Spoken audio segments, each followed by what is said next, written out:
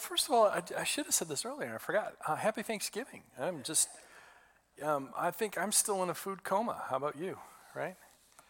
I had a little bit of leftovers yesterday, and I don't know what it is, but I feel like since I was a kid, there's not as much leftovers as there used to be. I don't know why. I don't know why that is. I'm not so sure. Well, anyway, I hope that you enjoyed yourself, and I've been thinking about this off and on for the last couple of days, and in our family, Thanksgiving is kind of the first holiday of the Christmas season, and because like right after Thanksgiving, the fall decorations go away, and we start to slowly bring out the Christmas decorations, and I was thinking about this, and I'm so glad that we enter the season of Christmas with Thanksgiving. The trick is not to leave it on the last Thursday in November, right? That we actually take that Thanksgiving with us through the rest of the season. So this is the first Sunday in Advent, and on the one hand, we just go from Thanksgiving right into the season. There's no real pause to it, and I think I'm okay with that, especially if I can remember to continue to be grateful as we go into the season altogether, because there's a lot of things that are going to compete for your attention over the next few weeks, if you haven't noticed. I was talking with my wife about this, and one of the things that the only thing that I'm grateful for when it came to the lockdowns a couple years ago is that we slowed down a little bit, and I was really thankful for that year in 2020, that it's like everyone just kind of paused. I don't like the reasons for it, but I did appreciate the fact that things slowed down, and I want to attempt to do that again this year. And what I noticed, I want to attempt to do that every single year, but this year I feel like things are speeding up again like they were before the lockdowns happened, and there's this little part in my soul that goes, whoa, hold on. I don't know if I want to go back to that. I don't want to go back to that fevered pitch of what the season sometimes can be. Maybe your experience, varies and it's a little bit different, but I don't want to go back to that. And I feel like we're dealing with some of the same pressures, and not only the pressures of the holiday season, but add on top of that politics, geopolitics, economics, and all the stuff that we're seeing on the news, and there's just a lot of noise. Can I just say that? There's just a lot of noise. And when we're talking about communication theory, you have static and you have signal. There's just a lot of static. Let's just be honest about it. And it seems like every year is like that, but this year in particular, I just notice it a whole lot more. Maybe I'm just more sensitive to it. I don't know. The point is that I'm afraid that I am going to lose the season because of the noise and the static. And I don't want that. I want to pump the brakes, and I want to learn how to distinguish and discern the signal through all of that static. What's God saying to me? What's God saying to me in this season? And I'm hopeful that throughout this entire series, we'll kind of tune in to what he's saying to us before the season passes us by. Let me rephrase that. Before the season passes me by. I don't know about you. I only know about me. And so that's kind of how I'm feeling with all of this. We all experience this noise. Maybe it seems more pronounced during the holidays, because aside from what's happening in the world, there's our own lives. There's shopping and baking and recitals and concerts, and things just get busier. There are certain things I try to make time for this time of year, and there are other things that I got to say no to just because things are a little bit busier and time is a little bit different. And then on top of it, there's our families. There's the in-laws and the outlaws and all of that to this thing. There's the obnoxious uncle that you love when he's around and you're kind of dreading when he's around. And then there's always the possibility of you repeating that same embarrassing experience that you had a couple of years ago that everyone continues to remind you of, even though it was when you were 15 years old or whatever it happens to be, right? We all have those experiences too that we just as soon people let go, quit bringing it back up. I'm not that same person anymore. And some of us, well, there's a loss of a loved one. And there's this big hole, especially this time of year. And you just experience that a little more deeply. There's emotion that creeps into our celebrations, and that just adds to the static, that adds to the noise. And so what I want to do today is to invite you to pause and slow down and tune into this season. We've got 4 weeks, and let's see what the Lord might want to show us in all of this. So we're going to pick up the Christmas story in Matthew chapter 1. If you have a Bible or a Bible app, you might want to turn there. Matthew chapter 1. And as you're turning there, I just kind of lay this out a little bit. As we read this, I want you to keep in mind that Matthew himself, the author of this particular biography of Jesus, is a Jew. And he is writing to Jews. So there's your author and there's your audience. But specifically, he's writing to Jews that are skeptical that Jesus is the Messiah. Okay? So that's the audience to this. He is dealing with a hostile crowd. Okay? And he understands that. But clever Matthew starts with a genealogy. Why? Matthew chapter 1, he starts with a genealogy. Well, the first book of the Torah, the Jewish sacred text, Genesis, is loaded with them. There's all kinds of genealogies, which, by the way, if you have insomnia, highly recommend the genealogies and the book of Leviticus, by the way. So either one is fine. Yeah. There's this thing within the Old Testament about who's your daddy. And we got to figure out who's. Some of you remember the King James Version, and it wasn't so-and-so was the father, it was so-and-so begat. Begat. That's just a word we need to bring back. I'm not sure why. I don't know what context you need to do that, but if you want to amaze your friends, just use the word begat. No, I'm just kidding. But we have these long genealogies within the first book. And so what Matthew does is he uses the first chapter. So the first book of the Old Testament and the first chapter of this gospel are genealogies. And Matthew's deliberately setting those things up as parallel. Remember, my fundamental assumption is that these ancient writers are quite sophisticated as authors. And he's attempting to do something here. He is running these things in parallel to gain the attention of his reader, who's a skeptical Jewish, most likely male. So run those things in parallel. Now, I want to read this. This should be fun because there's some really great names in here, okay? So we're going to read this through and we're going to talk about it. So here it is, Matthew chapter 1, beginning with verse 1. A record of the genealogy of Jesus Christ, the son of David, the son of Abraham. Okay? Those are the big ones. David and Abraham. Those are big. Abraham was the father of Isaac, Isaac the father of Jacob, Jacob the father of Judah and his brothers. Judah the father of Perez and Zerah, whose mother was Tamar.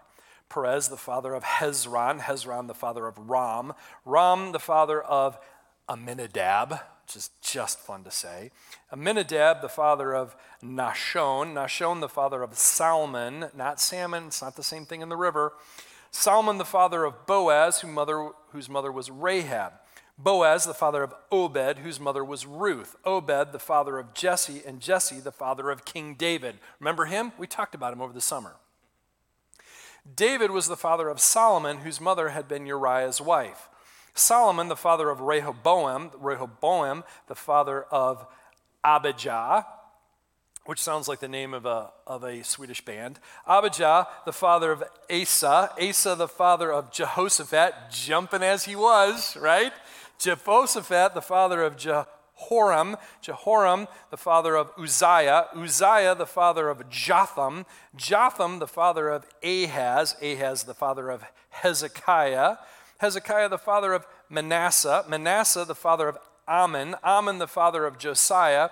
And Josiah, the father of Jeconiah, that one's fun to say, and his brothers at the time of the exile to Babylon. And now all of a sudden we can breathe again, right? There's a little pause in this.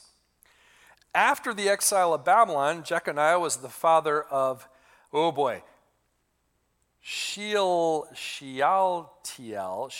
See, I didn't practice this ahead of time. I was just relying on my Hebrew. Shealtiel, the father of Zerubbabel. Zerubbabel, the father of Abiud, but just call him something else at that point. And that person was the father of Eliakim, Eliakim the father of Azor, Azor the father of Zadok, Zadok the father of Akim, Akim the father of Eliad, Eliad the father of Eleazar, Eleazar the father of Manhattan,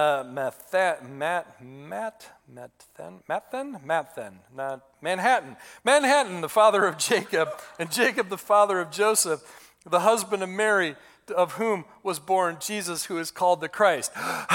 Okay, that's a long one, isn't it? Some great names in there, which reminds me, if you ever have children and you want names, I will suggest some really good ones for you. Just let me know.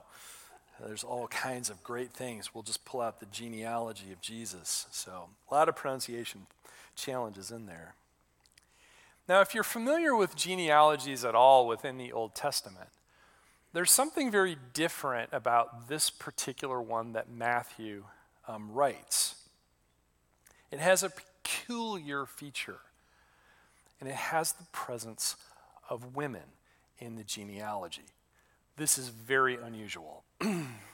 Of the several genealogies that we find in the Old Testament, there's very few women that are ever mentioned. And a first century Jew would have caught that. It would have jarred them to a certain extent.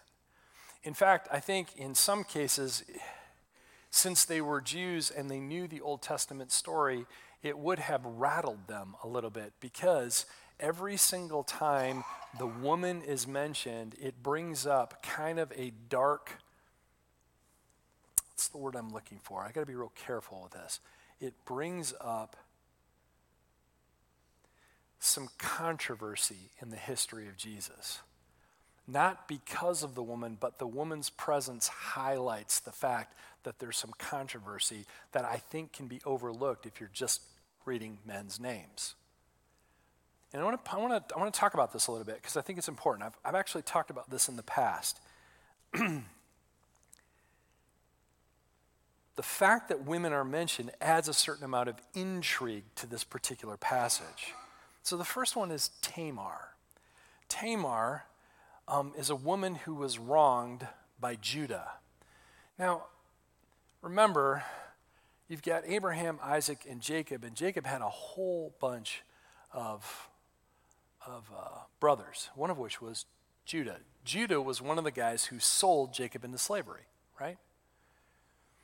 And Judah had his own tribe, and it was a very strong tribe. It was one of the bigger tribes. Jesus is often called the Lion of Judah. Judah's a big deal. But Judah also wronged Tamar badly, violated a whole bunch of ancient Jewish customs. And so if you're a first century Jew and you read Tamar, you're going to ask the question, Matthew, why on earth would you mention that? Why would you do that? Why would you bring this one up? Because this just highlights not Tamar, but Judah's fault. Judah is not without a great deal of blame in this story. Why would you bring that up in a genealogy, Matthew? Why would you do that? The next woman who's mentioned is a woman called Rahab. Do you remember Rahab? Rahab was in the city of Jericho when the Israelites were getting ready to invade, and they had spies. And Rahab hid the spies. But Rahab was also a prostitute. Rahab was a prostitute. And what's so fascinating about this is that Rahab had a son. His name was Boaz. Boaz married a woman named Ruth. And there's a book that bears her name.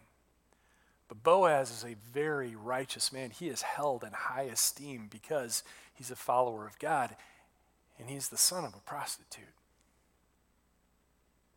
That sounds like a story of redemption to me. So Rahab and then Ruth. Oh, by the way, Ruth isn't even Jewish. She's a foreigner.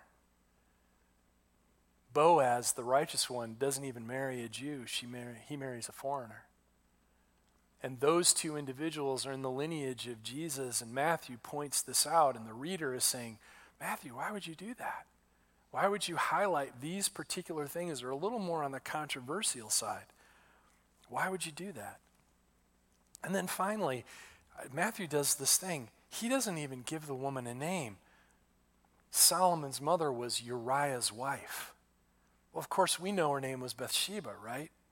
But Uriah's wife. We mention Uriah because David murdered Uriah. Why would you do that, Matthew? Why would you point out that piece? King David was a good king. He was powerful and he was mighty. Yeah, he was also a philanderer and loaded with scandal and a really bad father to boot. And here we have these women who are put in the story, and it's jarring and it's arresting to the people who are reading it. And you have to ask yourself the question, why? Why would Matthew do such a thing?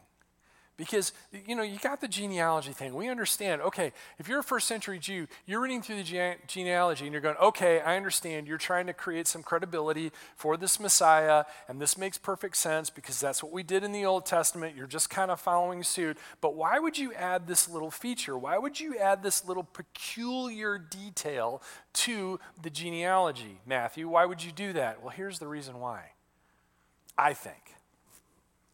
Maybe I'm the only one, and I'm okay with that. I believe that Matthew was heading things off at the pass because Mary has a very strange story. Can we agree? Mary is a virgin and is found to be with child by the power of the Holy Spirit. That's just a little weird. And in fact, not only is it a little weird, most people who aren't even skeptical would be skeptical of that.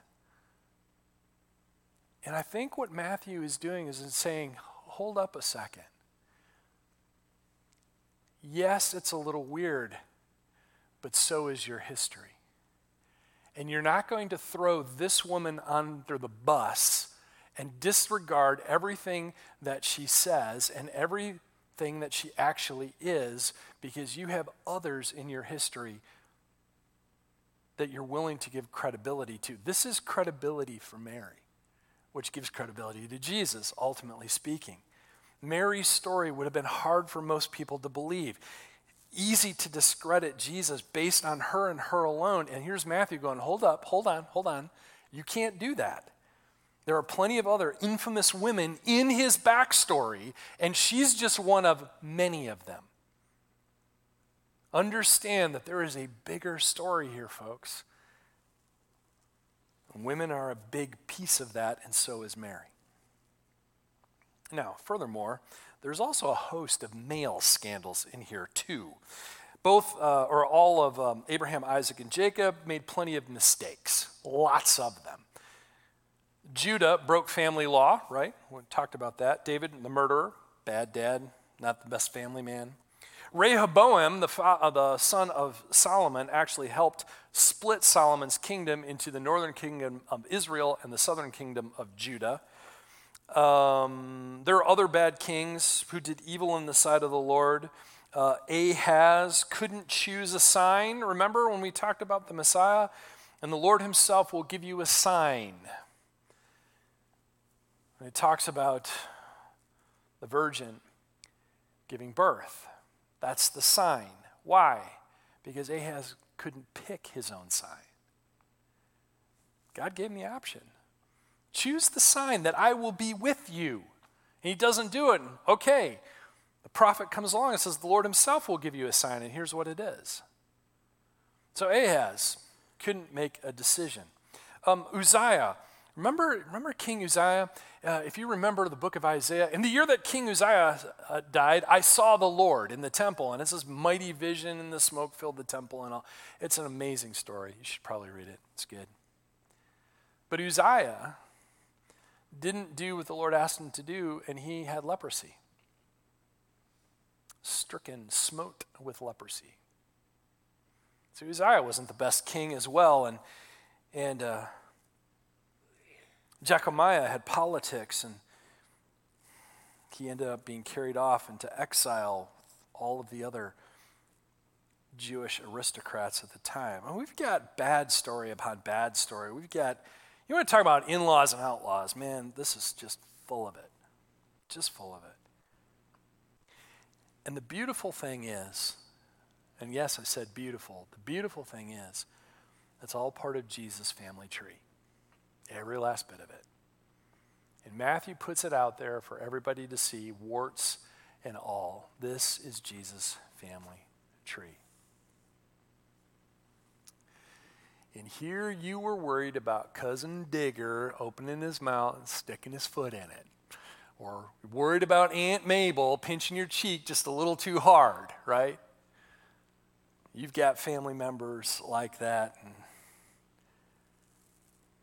I want you to think about something. When you think about your family history and your family tree, Jesus still came despite his family tree. And he comes to you despite your family tree. Because we all got stuff in our family histories that make us a little uncomfortable. And we got people around us, and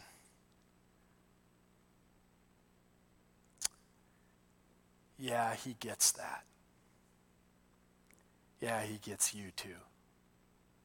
He gets all of it. Because he's got it himself. And so we have this, what I call historical noise. We got stuff in our family tree that we're like, oh boy. Well, maybe the black sheep of the family isn't as black as we thought they were. They weren't as dark. They weren't as awful. They weren't whatever. And maybe if we're honest, we've got our stuff too. And you know what? It's not just the family history. You got history, don't you? You got decisions that you'd really like back. Things you're not so proud of.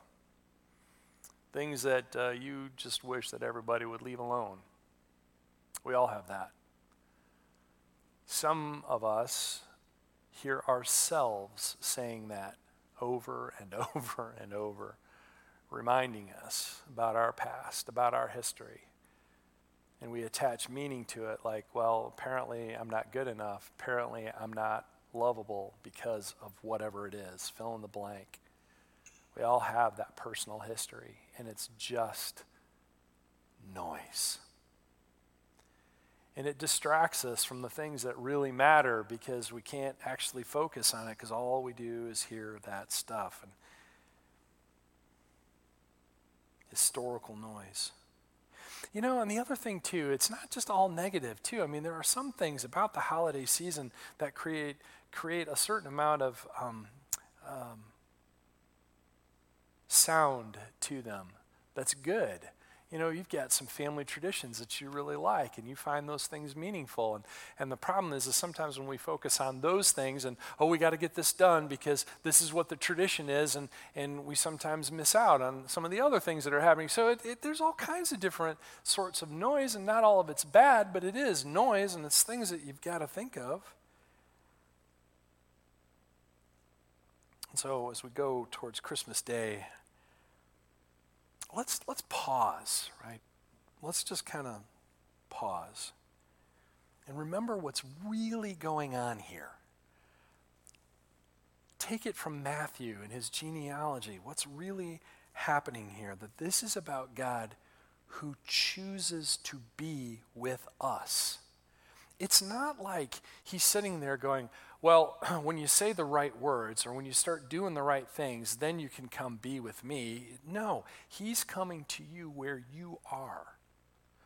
I love the first chapter of John. It's very poetic, but one of the things that says in there that he came and he made his dwelling among us. But the words in Greek are a little bit different. It says, and he pitched his tent among us. And you remember that this harkens back to ancient Israel, and you have all of the tribes who set up their tents when they're coming out of the Exodus, when they're coming out of slavery, and they arranged themselves around the central tent where God actually dwelt. That was his tent. It was called the tabernacle, and he pitched his tent right in the middle of the camp, and everybody else organized around that tent.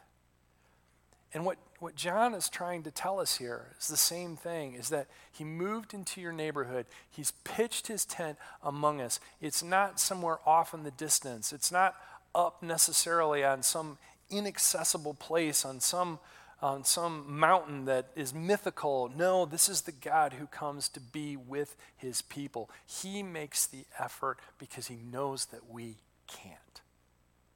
That's what's happening here. That's the kind of Jesus. And he comes in the form of a baby so that we would understand him. That's what's going on here. So whatever the historical noise is, you can kind of set that away because here God is choosing to be with you, with us. So whatever's holding you back, I want to declare this over you today. Your history is not your future.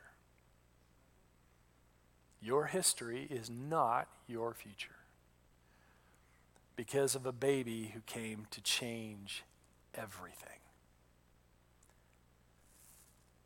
And so we read this genealogy in this ancient book, and we see all kinds of strange and crazy stuff. And all of a sudden, your stuff doesn't seem so crazy, does it? Jesus gets you.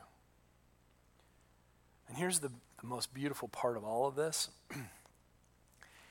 is that not only does Jesus come at Christmas, he wants to stick around afterwards. He wants to hang out with you, and to be with you on a daily basis. That's why we talk a lot about the presence of God. The beautiful thing about this time of year is that, it's easy for us to think in terms of babies coming and babies growing and babies being with us. And as we go into this new year, it's almost like our relationship with Jesus can start all over again. We can start with him just coming to us, and we can grow with him going into the new year. So hit the pause button. Tune in to that station that's his voice just a little bit more. You got plenty of competition. I don't know what your email looks like, but I'm telling you, 30% off sounds really good a lot of the time. But here's the thing. Yeah, I might be able to buy that pair of pants for 30% off. But the fact of the matter is, what I really need is a Savior who helps remind me that that's not the end-all, be-all of existence. That the beautiful thing is that I get to be with my family. I get to be with my church family. I get to be with him all year round. And all of the noise can just fade into the side, can just fade away. I don't have to worry about it. And I can enjoy him, and I can enjoy you. And you can enjoy each other. And I think that sounds a lot like the kingdom of God to me. Let's pray. Jesus, I'm so grateful on this Thanksgiving weekend that you made an effort to wrap yourself in human flesh. One, so that I would understand you, but also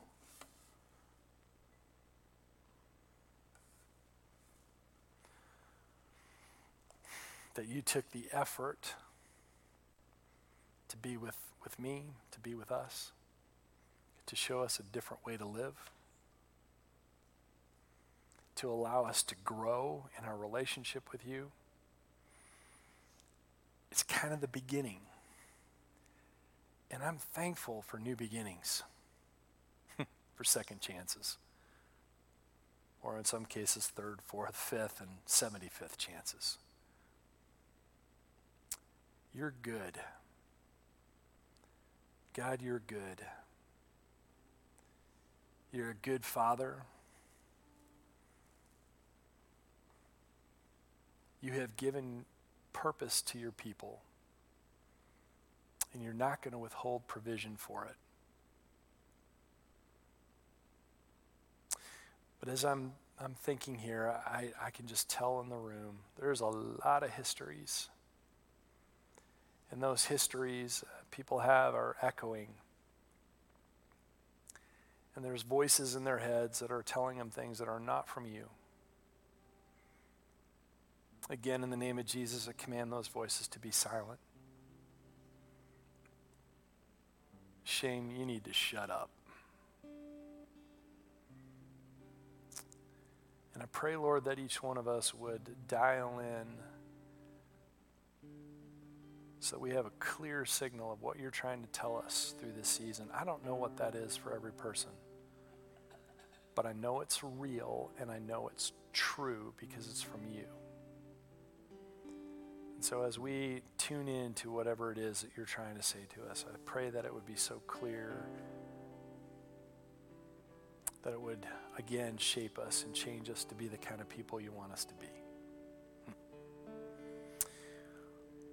Thank you, Lord, for being here in this place today. Thank you for being so good and for loving us so much. And I pray, Lord, that just as the season goes on, we would experience you more and more each and every day. And I'm going to thank you for these things in Jesus' name.